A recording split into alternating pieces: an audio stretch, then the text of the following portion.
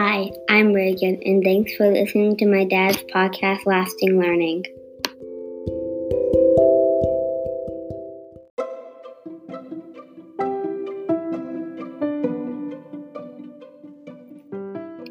Welcome to the Lasting Learning Podcast. I am so glad that you're here. This is Dave Schmittou, the host of the Lasting Learning Podcast. On this podcast, we're not in search of the latest gimmicks and tricks. Instead, we focus on the people making a difference. We learn their stories, what's brought them success, and what matters most. I hope you'll stay connected to me and to all of our guests by subscribing and sharing this with your friends. Now, let's get to it. Away we go. Okay. Hey, everybody. Welcome back to another episode of the Lasting Learning Podcast. As always, I am so glad you're here. And in just a few minutes, you're going to be super glad that you are here as well, because there is an incredible person on the other line. In just a second, you're going to have the opportunity to hear from someone who is a lot smarter than me, a lot wiser than me. A lot of you that are watching this will say a whole lot better looking than me. He's got it all going on. And right now he's actually sitting in a place with a climate a whole lot nicer than mine as well. We got a guy here who has been an educator, teacher, administrator, and now he's just out helping people, helping teenagers, helping families, helping adults. He's helping everybody.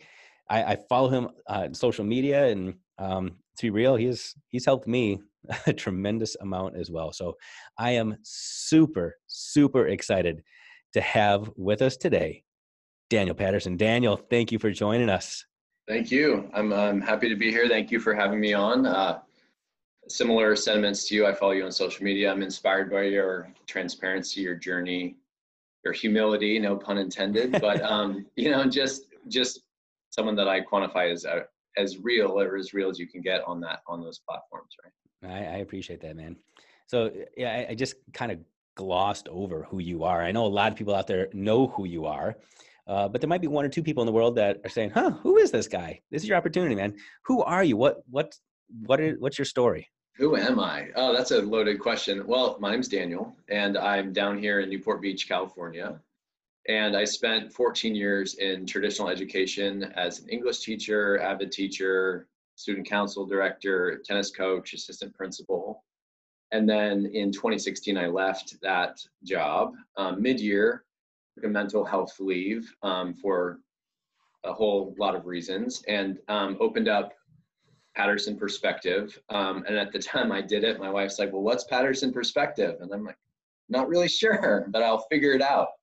I went down and I rented an office and set up shop, and I've been helping teenagers, and then lately a lot of young adults, college students, or even adults in their mid-20s, connect them to resources, help them with their educational planning, connect them to therapeutic treatment options if that's what they need to do, and really help drive down and to look at the human element behind all of the data that we like to mine and the accolades we like to collect, and really try to figure out at the end of the day, like, what are your core values and what are the core actions that can match those values and get you either into that college if that's your thing, or land that job, or moving out of your parents' house, or getting sober as I am, whatever it looks like to you.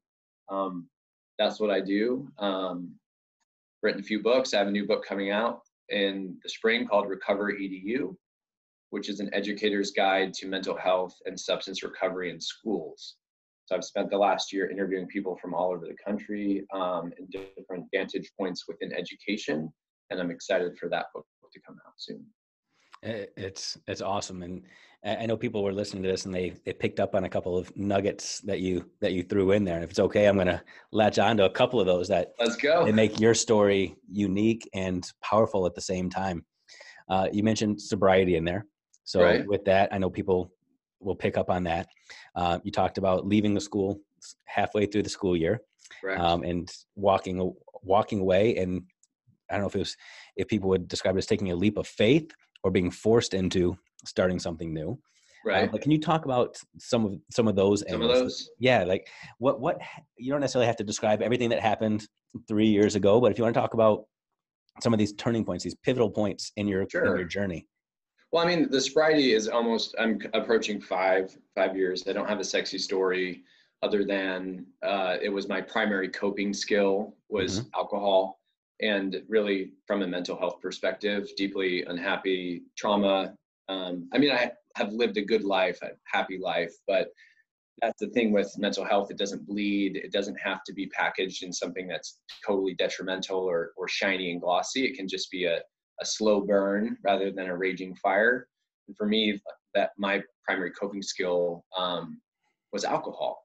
And I had an unhealthy relationship with it. And I knew it forever. I knew it for a long time. My wife knew it, but it was something I guarded. I was pretty functional or very functional. And so I decided my New Year's resolution of that year was to go 6 months without drinking. And then I have never, ever gone back because it created a clarity in me. And in really even like working toward that sobriety for the first 6 months, there was a natural high in that and just like a sense of accomplishment. And then it evoked a creative freedom and I started writing again. And that's when I started contributing to the Huffington Post. And then from that, I realized there's a lot of opportunity here for me that perhaps I'm overlooking. And not like I loved being an assistant principal, I loved education, but it was just sort of what beyond that could I find if I just allowed myself to be open to something new. And I had no idea what that was. So that dovetails into the story of how I left the school, which, you know, when I started being an assistant principal, I thought I'll be a principal for 100 years like my dad was. My older brother is an assistant superintendent in Oregon and educators in my family. I loved it. But my best friend at school, who I'd worked with for 11 years, died by suicide. And he died by suicide really publicly and kind of at work. And that happened the day after, 12 hours after my article was published in the Huffington Post. So I had this high, low, low, took me out at the knees. I couldn't hear, I couldn't think. And I kind of traversed my job for another 6 months. And then I realized it was either me or the job, right? Like I had to like stop and recover to preserve my substance recovery, but also to regain my mental recovery and my mental fortitude. And I couldn't do it at the pace I was going as an assistant principal of a huge high school. It was a very, very, very tough choice to make, but sometimes life does things for you that maybe you can't do for yourself. So in terms of like that blessing philosophy or silver lining philosophy, I feel like that the tragedy of that loss, fortified by the sobriety, allowed me to pivot in a way that I would have never been able to do 2 years before that. Wow, that's an intense story. I can only imagine that when you were going through it, you didn't look at it as a blessing in any way, shape, or form. No. When you look back on it now and you talk about how it opened up opportunities to you. Are you one of those guys that you live your life through reflection? You can always look back and say, every single moment got me to here, or do you believe you would have gotten here regardless of what happened? I really don't like that everything happens for a reason sort of mantra, or I didn't used to, but I do believe when I look at the totality of my life and I look at the totality of positives and negatives, they do create this equation, a life algorithm that got me to this point. Would I like to have gotten here without some of that adversity? Absolutely. Would I have liked to deal with my mental health and substance issues earlier in my life? Definitely. And that's my message. That's like what I'm trying to do in this world now is you don't have to be like me. You don't have to wait as long. You don't have to let it incubate, right? But I do believe trying to pivot and make purpose out of pain and create meaning where you can, because if I just sit in the sadness and sit in the anxiety that I experience, then I can't keep going. So I have to capture that fuel and try to understand how I can either, economically as an entrepreneur or creatively as a writer or as a speaker or from a philanthropic perspective as a volunteer, like how can I capture those feelings and deal them out and create positive energy, I guess. Yeah. Yeah. And, people that might follow you online, or people that are going to start following you online, they're going to see you as this guy that seems eternally optimistic. You just exude positivity. Right. And unless people start to uncover this backstory, I don't think they would necessarily believe that this has been your journey. Right. Where does the positivity come from? Where does this optimism come from? I mean, it's funny because with optimism, I feel like optimism for me is easily, I can find it, I can tap into it effectively, especially when it's with other people's crises or other people's situations. I can go into really intense situations and be calm and optimistic and pragmatic and not let it really affect me. But if you want to see the other side of me, come watch me try to get my 3 kids out of the house in the morning. You know, it's not always there, but it's for me. I look at the life I've been able to build, and I believe that you are what you focus on, and you get more of what you focus on. So I'm not always optimistic. I struggle with anxiety and depression. So, but I fight each day to live a good life, and I fight each day to make lives better. And I wake up with intention, and I set those intentions, because if I don't, then I'll go back to the me that was in high school and college, who was deeply depressed and isolated and basically people pleasing and doing things because I felt like that's what I should be doing, not because I wanted to be doing those things. Yeah, and it's amazing. I know people that listen know bits and pieces of my story. I know you know parts of my story as well, and a lot of what you're saying really resonates with me because it's so similar to my path and my experiences. And I'm wondering, you talk about the fact that you still deal with anxiety and depression. I mean, those things are enduring, and you can learn how to cope and manage them. And you talk about the idea of people pleasing, and trying to manage that is difficult for somebody who, especially when they're in a role where you, in essence, are this independent contractor. Right. And by nature of the beast, your job is to make people happy with your services. Correct. And to promote yourself. Right. How in the world do you manage that end of the business while also trying to manage you as the person? Well, yeah, I mean, I think that there's a learning curve there. So I've been in business for 3 years now. And the first year I felt like was a lot of trying to market myself as like this academic coach or this college counselor, like really playing into the warm market of Southern California and things that I knew inherently would turn over quick money. But I was working with a life coach. I hired a life coach when I quit my job, a woman named Annie Smith, who changed me. She and Jessica St. Clair, my therapist, those two, they're like, that they're right here with me. But she said, if you're not careful, you're just going to create another job you don't want. And don't mistake busy for successful. So at that point, about almost a year into being an independent contractor, I completely changed my model.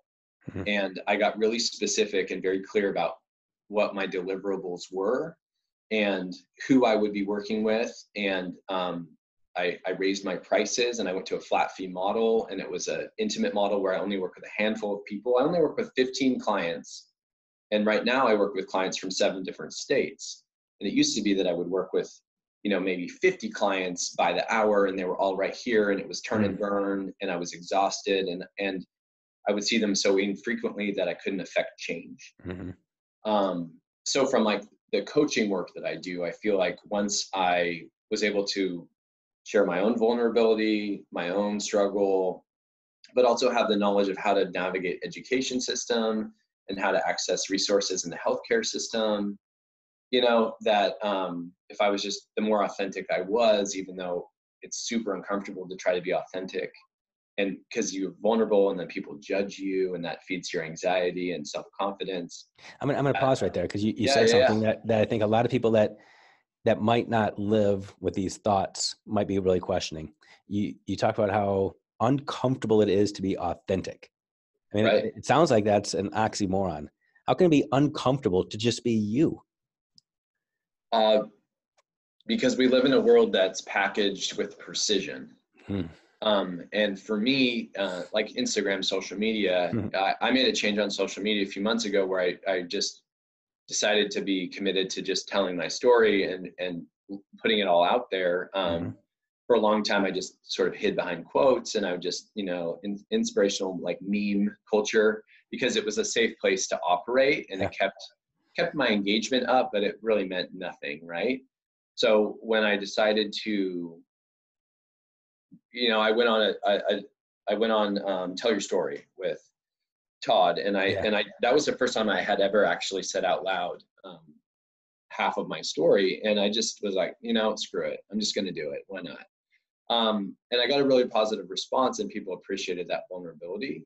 So I'm not trying to milk the vulnerability, but I also know, growing up and I grew up in a rural town, and I was bullied pretty severely by a group of kids in that town for a long time.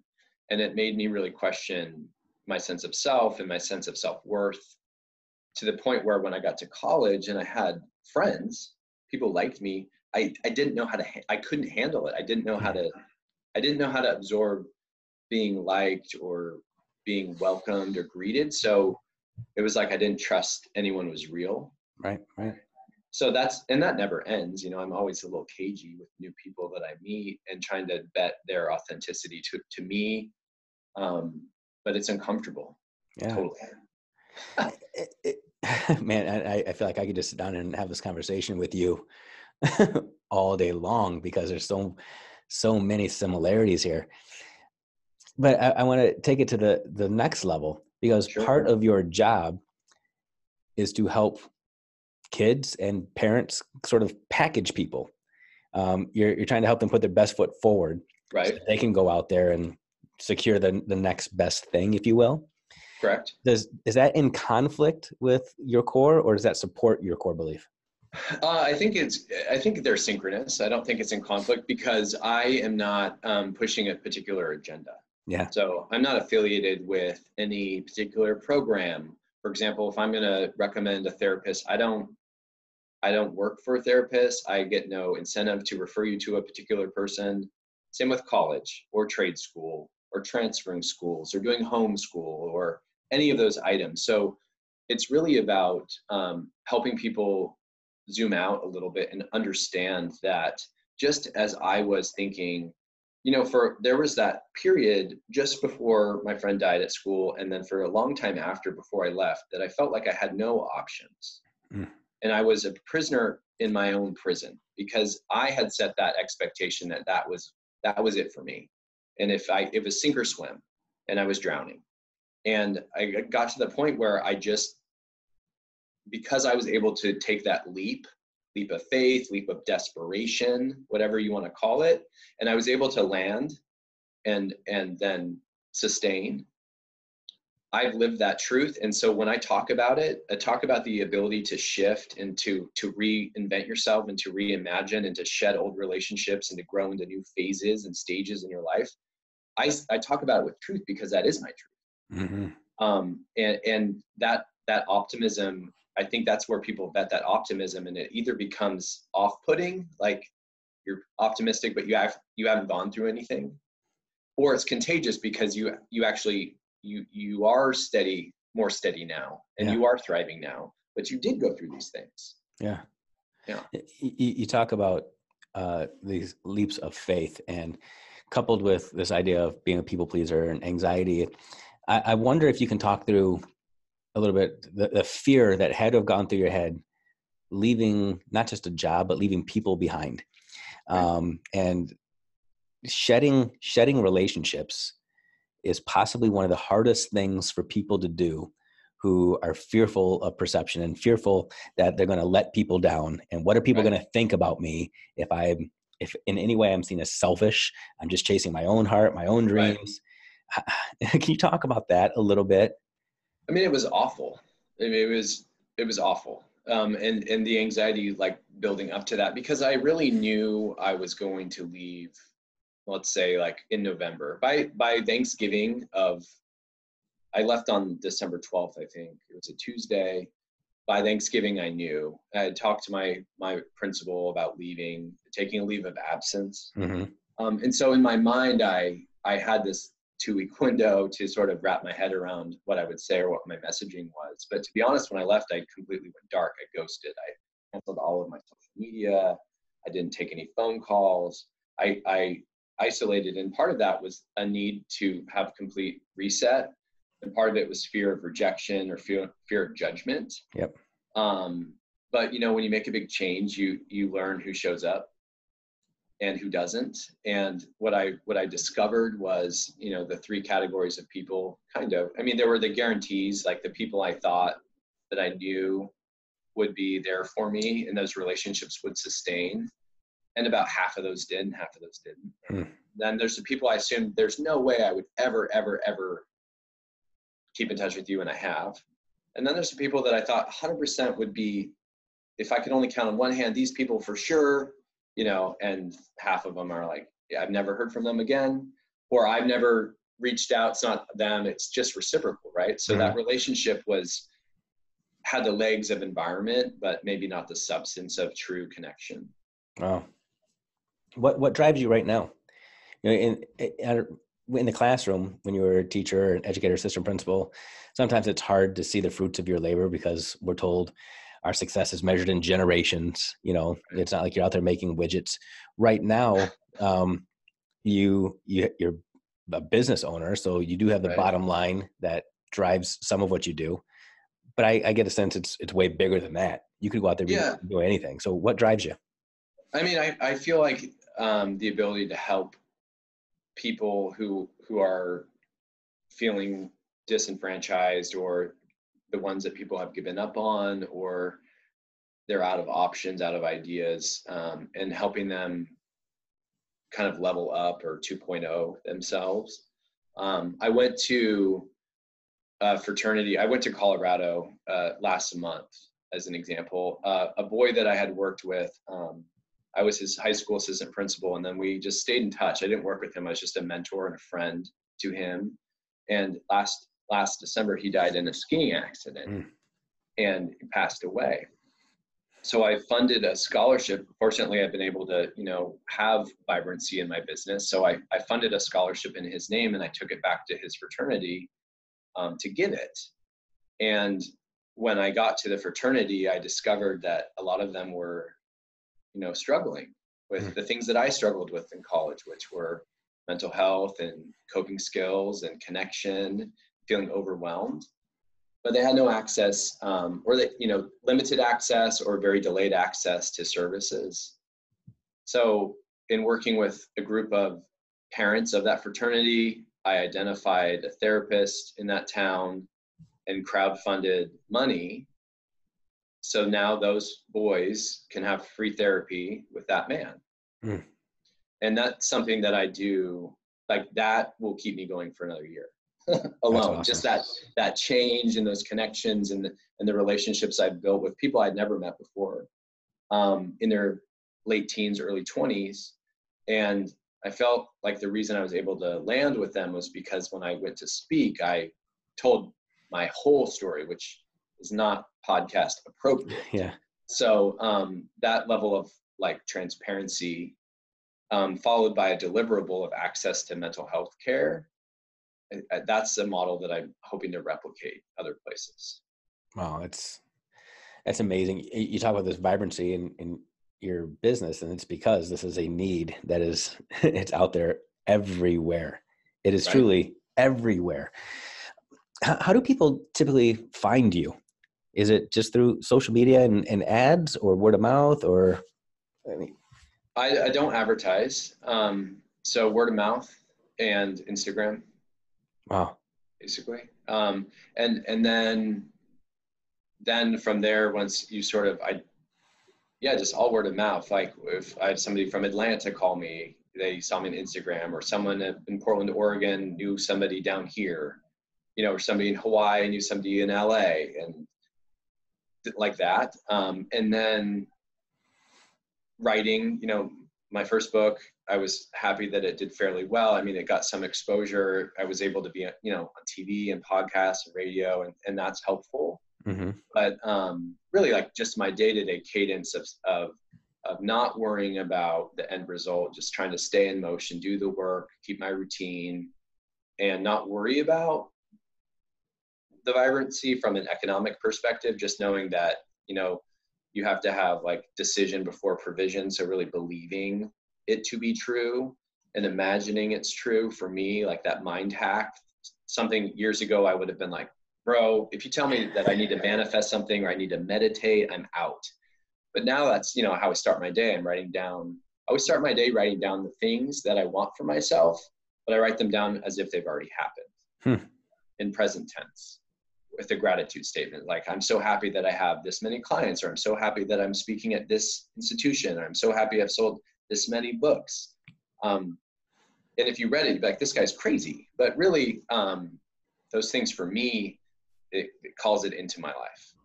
Oh, that's really cool. That's really cool. So what's next for you? You talked about when you were in education, you kind of felt like, not that you were trapped, but it is what it was. You just kind of got in that cycle. Right. Is that where you are right now? Are you totally content with what you're doing now? Or is there no, I like what I'm doing now. A year ago, I started working in a recovery high school in West LA.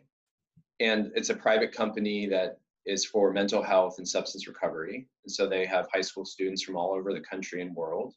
And they brought me on to sort of help reimagine their education. Because all of these kids are using like online platforms or independent study platforms, and they have a day school up in LA.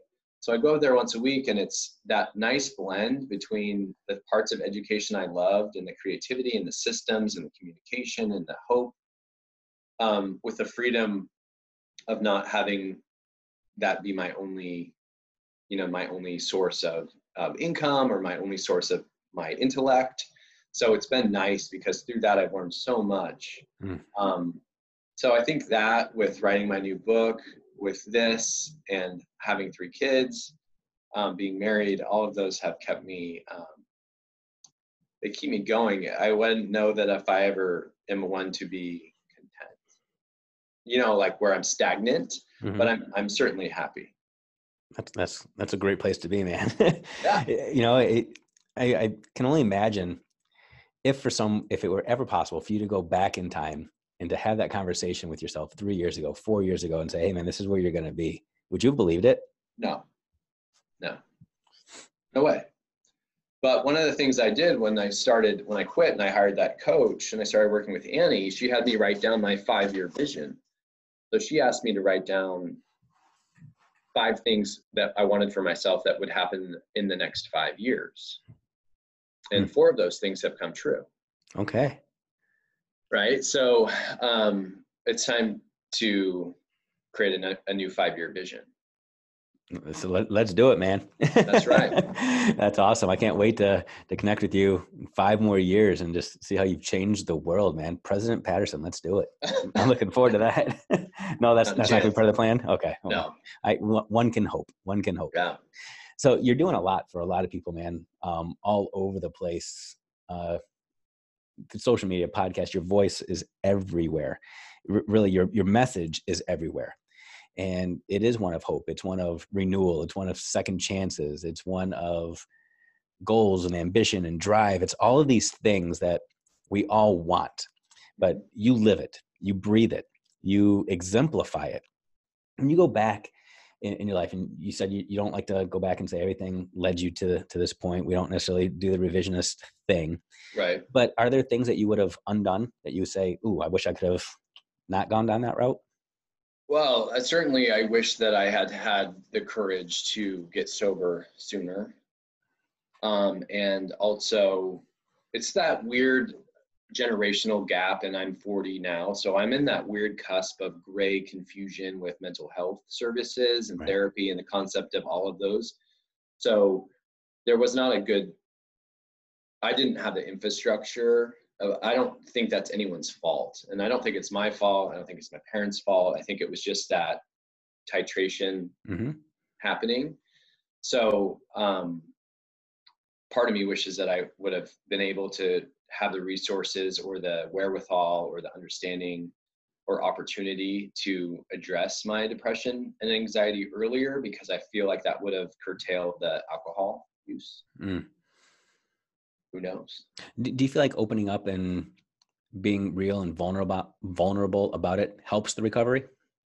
I do, because there's that shame factor. We talk about, I talk about mental health as whole health, and alcoholism as a disease.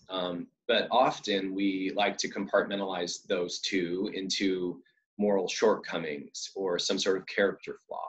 Yeah. And so that has a shame mentality, and shame mentality then reduces the likelihood that people will get treatment or go see a physician or even confide in a friend, because they don't want to be judged. They don't want to be different. But if you have a broken leg, you ask them to sign your cast, no big deal. And those are very disconnected. So I believe that the more I talk about it, the more I'm accountable to it. Part of my story and part of my, public persona really, and package as a speaker and author and coach is this mental health advocacy and awareness and sobriety. That is going to make me accountable to myself to keep going in my own recovery and not get complacent. Because I don't think you ever win in any of those. You just keep going and you keep things at bay. But I don't think it's a black and white victory, like, oh, I don't have mental health issues anymore, or I never want to drink alcohol again. No, it's literally every day. It's just learning to get through it and connecting with people and resources and habits that allow you to put your best foot forward. There might be some people out there that are thinking, I'm going to say something that, let me preface this, I don't think this way, okay? I just want to see if you've heard any of this before. Might be thinking, okay, I agree, man, you need to get some help, you need to take care of yourself, but you don't need to take it public. I mean, you're supposed to keep this stuff close to your vest. This stuff is personal. Who are you to be sharing this stuff with the world, glorifying it, now monetizing it? Right. How do you respond to people that think that way? I get emails like that, but I don't respond. I don't think I'm monetizing it. I don't think I'm glorifying it either. In the book that I'm writing right now, Recovery EDU, it actually looks at the mental health and recovery crises through every lens of school. So I'm looking at I talked to students and teachers and principals and psychologists and people who run treatment centers and people who run very progressive nonprofits and people who run really progressive private schools.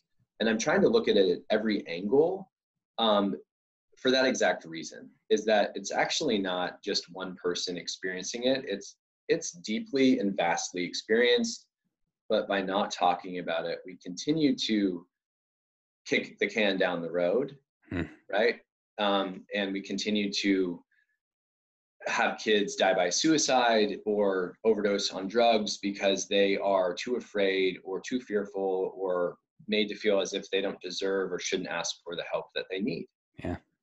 And I appreciate what you are doing, man, and the stuff that you're saying, and just your willingness to just be completely you and to own it, but not to just reside there and say, well, this is just me, deal with it. But this is the me who I am today, and here's who I'm going to be. Right. And to constantly be engaged in that journey and that struggle and letting us all be a part of it, because it is empowering. And that's part of that connection I feel with you, man. As I hear your story and I watch your story unfold, it truly does give me hope. It gives me hope to keep going and to keep growing, and to not be ashamed of the struggles, to own them, to acknowledge them, but then to use them, not to hide them, not to cover them. And it's also, it helps me release guilt, because I hold on to a lot of guilt at times, but guilt is still just my pride saying that I should have done things differently. I can fix things, and I just need to let it go and keep growing. And that's the kind of stuff that just connecting with you has allowed me to think through and own and appreciate. So I appreciate you on a lot of levels, man, on a lot of levels. Thank you. Absolutely. So I give every guest on the show the opportunity to wrap it up by, we call it the mic drop moment. I don't know if mic drop is necessarily appropriate for this right now, but just to give us that thing that you want us to hold on to. There are people hearing this story that, this might be that turning point that they need. This might be that moment where they finally reach out and say, wow, I can change. I can grow. I can do something about whatever that situation is.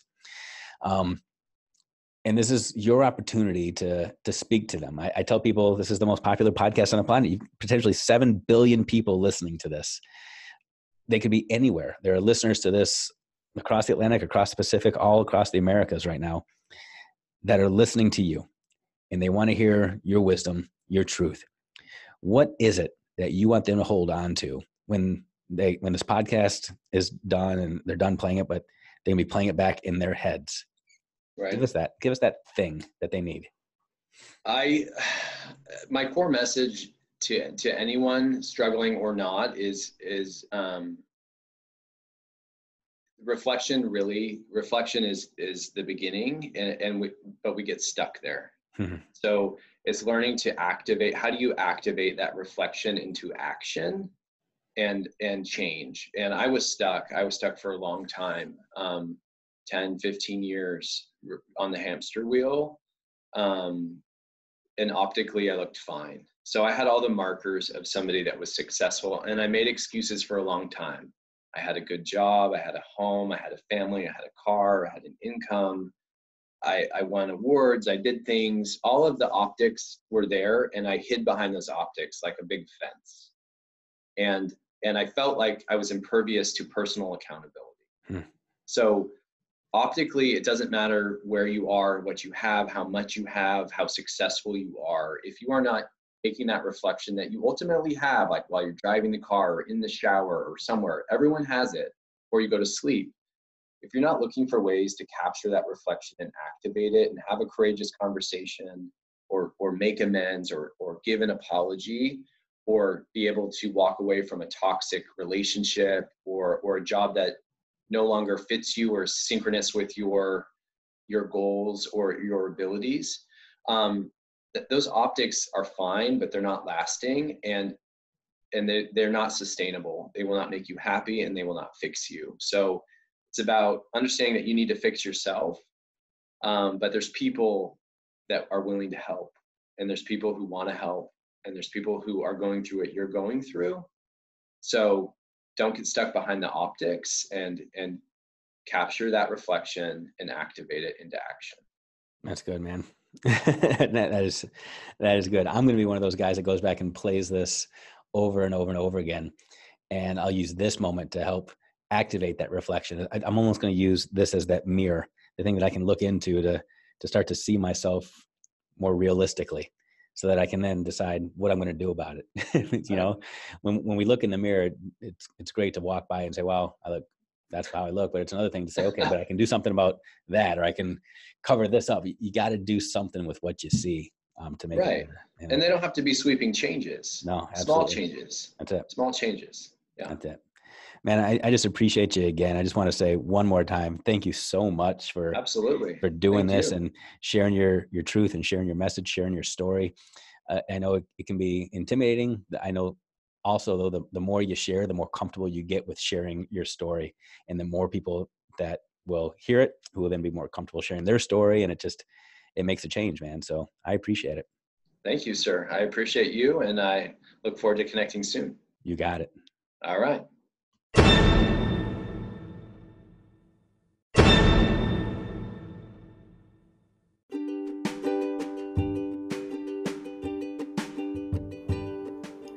Did you enjoy this episode?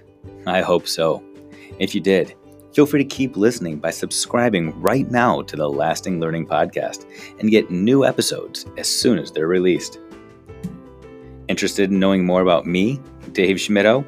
Well, feel free to find out what makes me tick by reading one of my books, Bold Humility or It's Like Riding a Bike. Feel free to check them both out on Amazon, Barnes & Noble, or directly on my website, schmittou.net. That's SCHMITTOU.net.